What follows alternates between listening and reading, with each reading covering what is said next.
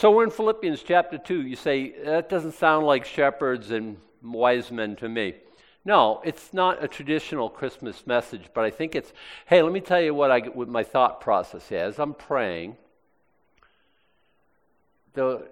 Christmas, joy to the world. Joy, we got half the Christmas tree, not half, but a lot of the ornaments say joy on them. It's a big concurrent theme at our house, joy to the world. That's what we're all about. Well, there's a epistle in the New Testament that deals with joy and also the incarnation. And so we're going to deal with a section of Scripture that's generally theologically called the kenosis. For reasons I will reveal why it is called that. But let's invoke God, His blessing on our time in His Word. Father, as we study now, as we look into your Word, we pray that you would speak to us in a way that would know it was you. Spirit of God, take your place as teacher now and inform us the things you would have us know. Lord, this is a wonderful section. Help me not to Charlie Brown it. I really want to get my foot on the football, and I just want good things to happen, Lord. I want you to speak to us and have us conform to what you're trying to say. We ask it in Jesus' name. Amen. Okay, chapter 2 of the book of Philippians. As I say, this is called the kenosis, verses 5 through 8. But we'll read the first 4 verses, just kind of get a running start at it, okay? But I won't comment much on the first 4 verses, but we'll start basically in verse 5. If there be any consolation in Christ, well, of course there's consolation in Christ. Since there is kind of more the language here. It's a King James thing, if there be. Since there's consolation in Christ, if any comfort of love, if any fellowship of the Spirit, if any bowels and mercy, fulfill ye my joy, that ye may be like-minded, having the same love, being of one accord and of one mind. Let nothing be done through strife or vainglory, but in lowliness of mind let each esteem other better than themselves. Look not every man on his own things, but every man also on the things of others. Now, if we just took that as a recipe, good things would happen. They'd be sure to follow. Let this mind be in you, which was also in Christ Jesus. Now, he's going to set up, this is the goal, this is where we're going. From the outset, he says, this is the goal, okay? When we get here, touchdown. You made it. When your mind, the mind that's in you, is the same as the mind of Jesus Christ. In this fashion, you're not going to think all the thoughts of Jesus Christ, okay?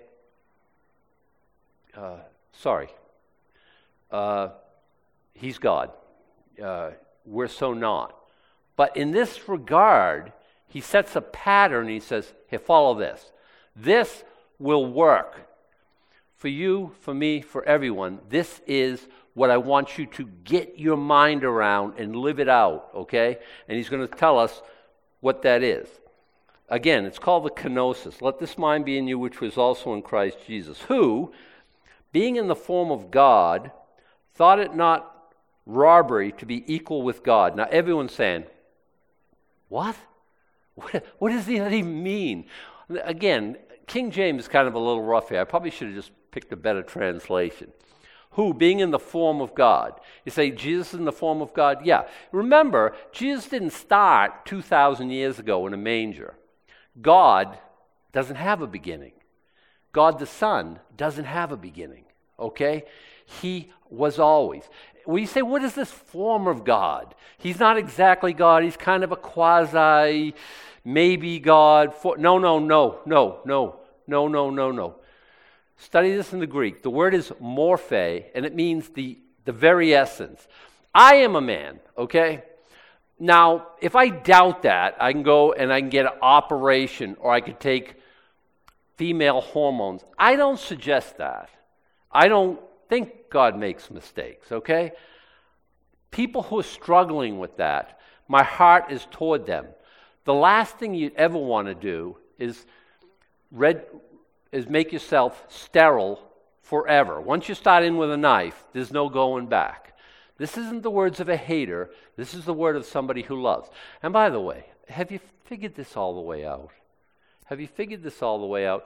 I don't know what percentage of young ladies who want to become young men, they have been unpleasant past, molestation or something of this nature, and they don't want to be a victim.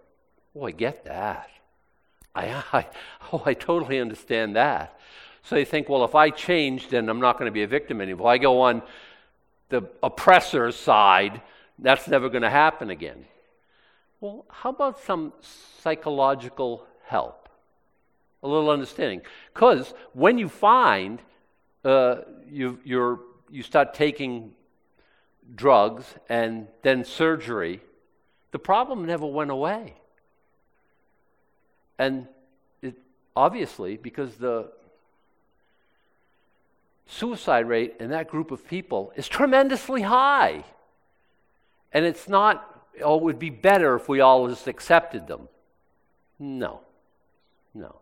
That's not helpful. You say, Adam, this isn't really a Christmas message. No, I just thought I'd go there while I was in the neighborhood. So Jesus went from God to man and left behind deity and became humanity. He added, his form is God. He added to his deity humanity. And he never set aside being divine. Now, if you study this out, there are no more Jehovah's Witnesses. That their whole theology just collapsed because they believe that. I'm not trying to pick on anybody. They believe that Jesus Christ is Michael the archangel, the first created being, and not God. This says unequivocally that Jesus Christ is God, being in the very form of God. But he didn't think it was a thing. He thought it not robbery to be equal with God. Well, he was equal with God. He thought it not a thing to be grasped, to be clung on to. That's the idea of the robbery here, okay? He didn't think it was something that, well, I'm gonna maintain my God status at all costs, okay? He didn't think it was something. Now, think about Satan. Satan thought it was something to be grasped, to be equal with God. Never made it, okay? Cast out of heaven. Jesus wasn't cast out of heaven, voluntarily left. He said, Godhood, okay, wonderful thing, not a thing to be grasped, clung on to, maintained at all costs. He set aside some of the prerogatives of his deity. Now we're on thin ice here. Now we're out on a limb. Don't saw it out. Because people say, he never set aside, and they'll give a list of like some of the things of God. Omniscience, okay? Omnipotence, omnipresence. Now, I've got a little bit of a quarrel there. No, he never set aside his omniscience. Jesus knows everything, like God knows everything. And we see this in Scripture. He's talking to people's thoughts. You remember the guy whose his friends let him down through the roof, right? He couldn't walk, the paralyzed guy, right? And Jesus said, your sins are forgiven. And the Pharisees are wigging out. Who can forgive sins except God only? And he knew their thoughts, and he spoke to their thoughts. Why are you saying in your heart, why am I forgiving sins?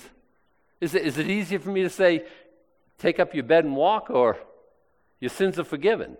By the way, the answer to that question is, you have to be God to say either one. And to make it so, you know what I mean? God can say, hey, paralyzed, ain't nothing but a thing. Pick up your bed and walk. God can say, your sins are forgiven. And they're equally easy with Jesus Christ. But he's talking to their thoughts because he knows everything. Is he omnipotent? There's a storm that I think a couple of storms on the Sea of Galilee where Satan's trying to wipe out Jesus Christ. He's trying to kill him on several occasions. And Jesus, first time he's asleep in the boat, right? And the disciples wake him up. I love this story. The disciples, where are they? Most of them are fishermen. Where? On the Sea of Galilee. So we get these fishermen, very acquainted with this lake, waking up this carpenter and saying, hey, don't you care that we're all perishing? Jesus says, boy, I'd hate to have slept through that. Wow, okay. And he gets up. You know what he says? In King James, peace be still. Do you know what he says? Literally, be muzzled. Like it was a dog. Like, shut up, go lie down. That's what he's saying to the storm. What happened? Storm was raging. All these waves. They're worried. They're going to die. And all of a sudden,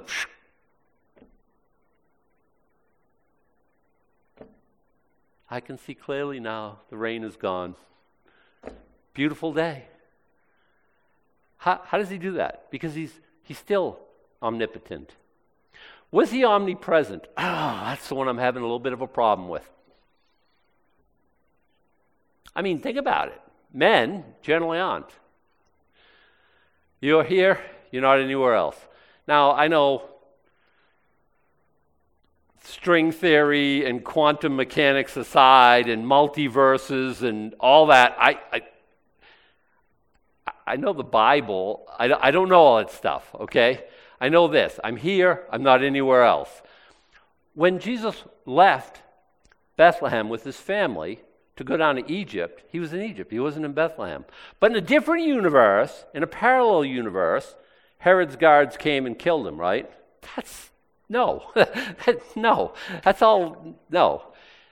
But he was in one place at a time. He was down in Jerusalem. He went up to Galilee. He was out on the sea. He was here and he was there. He didn't seem to possess omnipresence. That was one of the prerogatives, if you ask me, in my thinking, that was one of the prerogatives of his deity he laid aside. What else was another one? Well, I think the Shekinah glory. You know, where God shows up, there's the glory cloud. Jesus on the Mount of Transfiguration, he shone brighter than the noonday sun. Peter, James, and John were there. You remember the story. You say, wow, what a notable miracle that was. I don't think so. I think he just let down his humanity and let people see what he set aside in the incarnation. When they say incarnation, that's what we celebrate. That's what Christmas is all about. We're celebrating the incarnation of Jesus Christ. Jesus became flesh. Carne, you eat chili con carne, right? Chili with meat, with flesh. Jesus became flesh and dwelt among us. And that's what we're celebrating. He didn't think it was something to be hung on to be equal with God. But rather than this, by the way, and this is what we're supposed to get our minds around and conform our minds to this type of thinking. He made himself of no reputation and took upon him the form of a servant and was made in the likeness of men. He made himself of no reputation. The song that our worship leader's been teaching us, the one you could have came and had all the silks of the fine courts and none of that stuff, right? He is born of a peasant stock. Well, turns out Joseph was royalty, but Herod was the king at the time. Joseph was a lowly carpenter. And he taught his trade to Jesus, okay? Jesus took on the form of a man who worked at a 9-to-5 job every day. Now, I maintain, and this is my crazy idea. You can argue with it. I'm entitled to my crazy ideas. You're entitled to yours. If Jesus came today, he'd be an electrician, okay? There's no doubt about that. The light of the world would be an electrician. I'm just saying. But he came before we discovered electricity, or harnessed electricity, or whatever. So he was a carpenter. Honorable trade, okay? An artisan of wood. Mostly probably worked with stone because most of the houses were made with rock. So, think of him as more of like a brick mason. Did he actually work with wood? Yeah, and he didn't go to Home Depot and bought it. He probably rugged. He probably went down into a forest, cut a tree, hewed it out, shaped it to what he could use it for, and then, put it in whatever door jamb or whatever table he was building or whatever artifice structure he was building. Pretty rugged. Pretty humble. He made himself no reputation. He took upon himself the form of a servant. Word of slave. Just Let that rattle around in your mind. Now, let this mind be in you, which was also in Christ Jesus. He became a slave. He wasn't a slave in heaven. He was an omnipotent God. He said to angels, do this, and they did it. There was no question. No one voted him out of office. Nobody, he's very God. And now, he's taking orders from the Father. And he says many times, I'm sent. He doesn't do anything except the Father tells him to do it. He doesn't go anywhere the Father doesn't tell him to go. He doesn't say anything that the Father doesn't tell him to say. Get your mind around that. What is a slave? Somebody who does the bidding of others. Let this mind be in you, which was in Christ Jesus.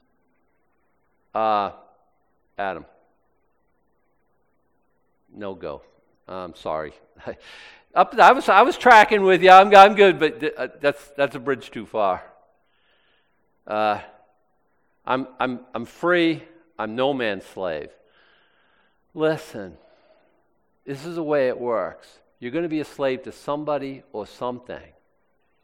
I remember Bob Dylan, who became a Christian way back when, and I guess it didn't take. I don't know. And he wrote the song, "You Got to Serve Somebody."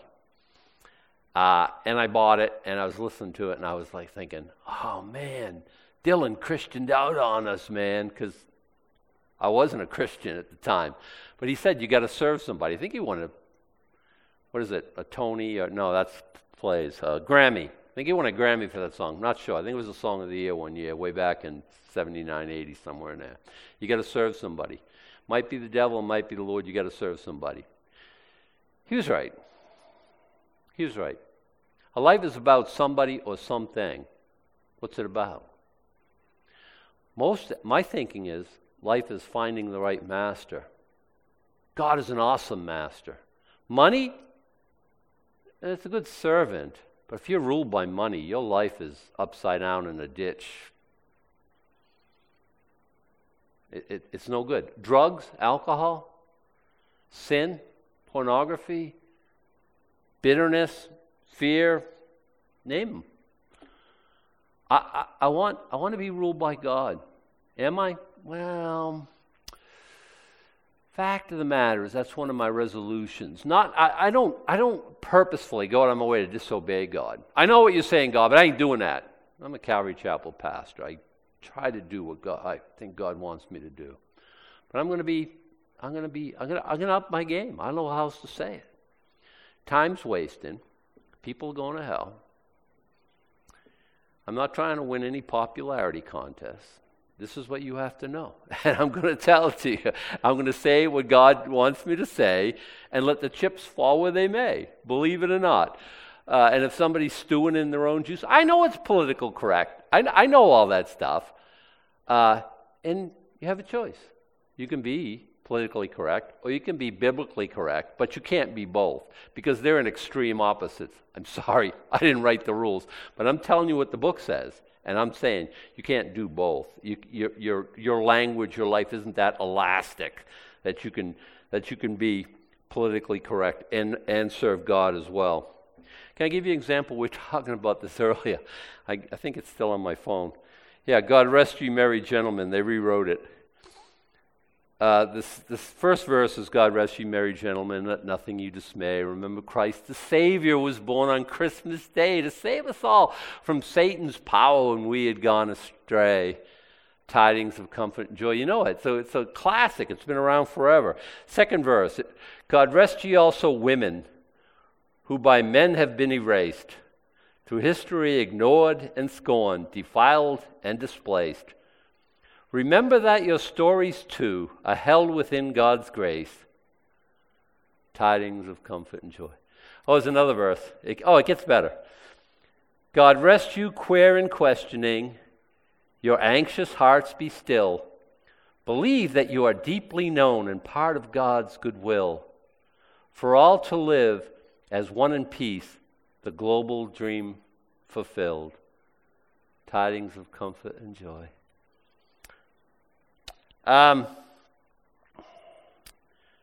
Ms. Piffle, she's a the author of this wonderful new hymn, said, "We are inclusive and diverse. I believe hearing the gospel through unique lenses is a good thing."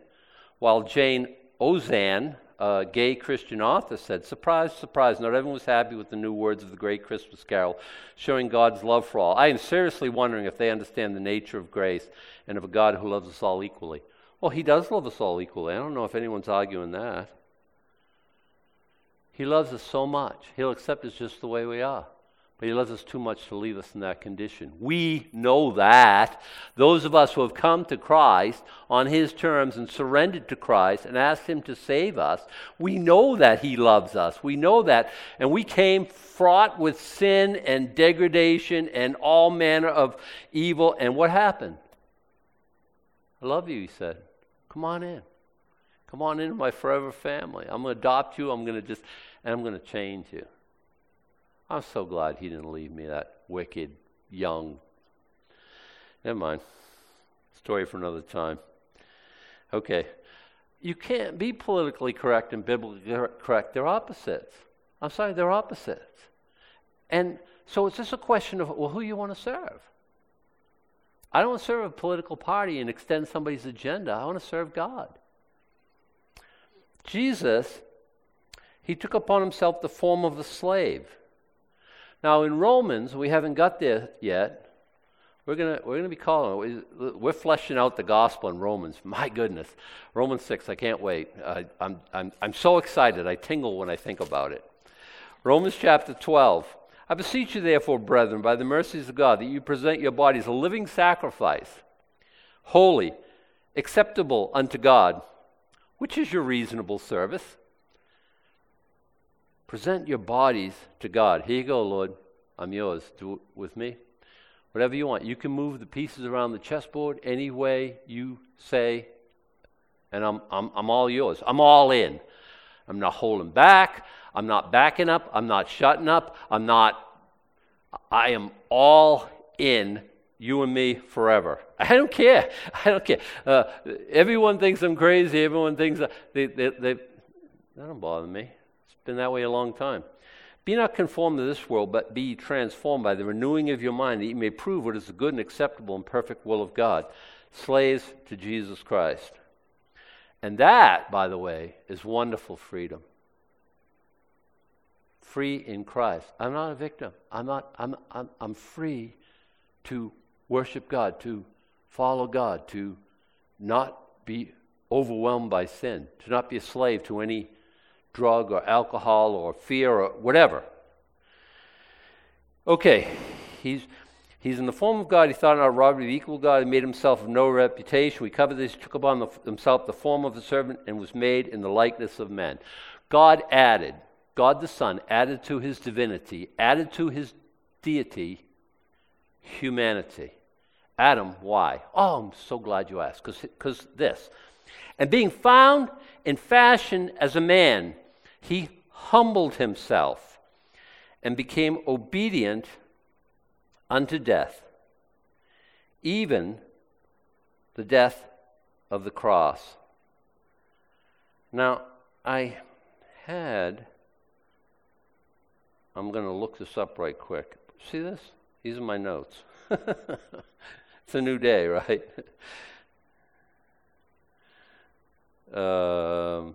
Let this mind be in you. Okay. I was going to write this down, then I forgot it. I forgot to, but I'll just read it. But I got it out Blue Letter Bible, okay? Okay. "Indeed, he humbled himself. He was humble in that he took the form of a man, and not a more glorious creature like an angel. He was humble in that he was born into an obscure, oppressed place. He was humble in that he was born into poverty among a despised people. He was humble in that he was born as a child, instead of appearing as a man. He was humble in submitting to the obedience appropriate to a child in a household." Imagine God. "Yeshua, did you wash the dishes?" "Mom, I'm God." "You're going to wash the dishes, young man, right now." "Yes, ma'am." I mean, you think of this all the way through. I mean, it's incredible to me, right? He was humble in learning and practicing a trade, and a humble trade of a builder. He was humble in the long wait until he launched out into his public ministry. He was humble in the companions and disciples that he chose. He was humble in the audience he appealed to and the way he taught. He was humble in the temptations he allowed and endured. He was humble in the weakness, hunger, thirst, and tiredness he endured. Imagine God tired. That hurts my brain. That hurts my brain. I don't know what to do with that. Imagine a God who had to learn how to walk and talk. Wow. Humble, I guess. He was humble in his total obedience to his heavenly Father. He was humble in his submission to the Holy Spirit. He was humble in choosing and submitting to the death of the cross. He was humble in the agony of his death. He was humble in the shame, mocking, and public humiliation of his death. He was humble in enduring the spiritual agony of his sacrifice on the cross. Humble? Oh yeah, let this mind be in you, which is also in Jesus Christ. Why should I be humble? Adam, don't you know? I'm all that. Look at me. I'm all that in a bag of chips. I mean, come on. What do I have to be humble about? In this, I guess the better question is, what do I have to be proud about? God resists the humble. I'm sorry. I said they entirely backwards. God resists the proud, and he gives grace to the humble. I can show you 117 verses that say that, okay? But I think that's well-traveled ground. What does God hate? A proud look. I got to tell you something. Arrogance doesn't look good on anybody. What do we have to be proud about? He made himself of no reputation. He took upon himself the form of a servant. He was made in likeness of men, and being found in fashion as man, he humbled himself and became obedient unto death. God, your will for me is to die. I'm going to die then. It's part of our vocation. I'm hoping for a trumpet blast in 2023. Rocket out of here in a white robe. That will be awesome. In 2022, it's less likely every day. It's possible. I think 2023 might be the year. Is it? I don't know. I haven't had any special message from God, right? But I'm always ready. If not, what will happen? Eventually I'll get older. Eventually infirmity will happen. It's the way of all. And eventually I'll die. And if that's the case, I want to die very well. I want to show people this is what somebody who loves Jesus looks like when they're dying. It's part of our vocation. Hopefully it's the last thing I'll do, but he became obedient unto death, even the death of a cross. Adam, this doesn't sound like a regular, typical Christian message, Christmas message. I know, right? I know. We're talking about the cross. And now he goes on, wherefore God hath also highly exalted him and given him a name which is above every name. This turns a corner and it becomes awesome. And we're going to put it aside for now. Maybe we'll bring it back out at Easter time. I don't know. But I want to show us something. This is what we're celebrating. And I've said this, and you've heard me. I said if you don't view the cradle in the shadow of a cross, you've totally missed the whole meaning of Christmas. Now, people out there struggle. I get that, okay? They get confused. Flying up in the air, angels? No, reindeer. The star guiding the Magi to the place where Jesus was? No, Rudolph's nose guiding the sleigh through a difficult storm. They got some confusion. I don't even care. You guys want to do all that? I'm serious. We get Christmas trees. I'm gonna drink eggnog later on. We have our traditions. I'm good. I'm not trying to rain on you. I'm not trying to take your Christmas tree away. I'm not that guy, right? and some with all the glitz and all the stuff happening and all the confusion and all, I got to shop, got to get things wrapped, got to get them on the tree, got to get, we got to cook a turkey, got to cook a ham, got to have the family in. Great. I'm not against any of those things. I am not. You know me better than that. In the midst of all that, remember, Jesus came, put on flesh, lived among us, and died for our sins. And that, my friends, is the meaning of Christmas. Let's pray. You got another Christmas carol for us? Or just reprise one of them, okay? It's one of the ones you already sang. I'm talking to you, Matt. Whatever one you want. We need to go out here and song. Okay, why don't we stand and we'll pray.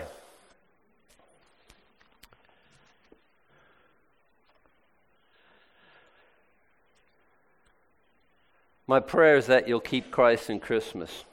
My prayer for you that in 2023, this is the year that all your dreams come true. This is the year where you're blessed beyond blessing. This is everything that you want to happen. I hope everything good, I hope happens to you in 2023. And let's devote ourselves to God's kingdom. Let's become slaves for Jesus Christ and be free from all the lesser slaveries that we've got on us. When we obey Jesus, we can't obey sin. We can't obey the power of sin over our flesh. Now, I pray that you'll have a wonderful Christmas with your family, with your friends. Now may the Lord bless thee and keep thee. The Lord make his face shine upon thee and be gracious unto thee. The Lord lift up his countenance upon thee and give thee peace. Amen.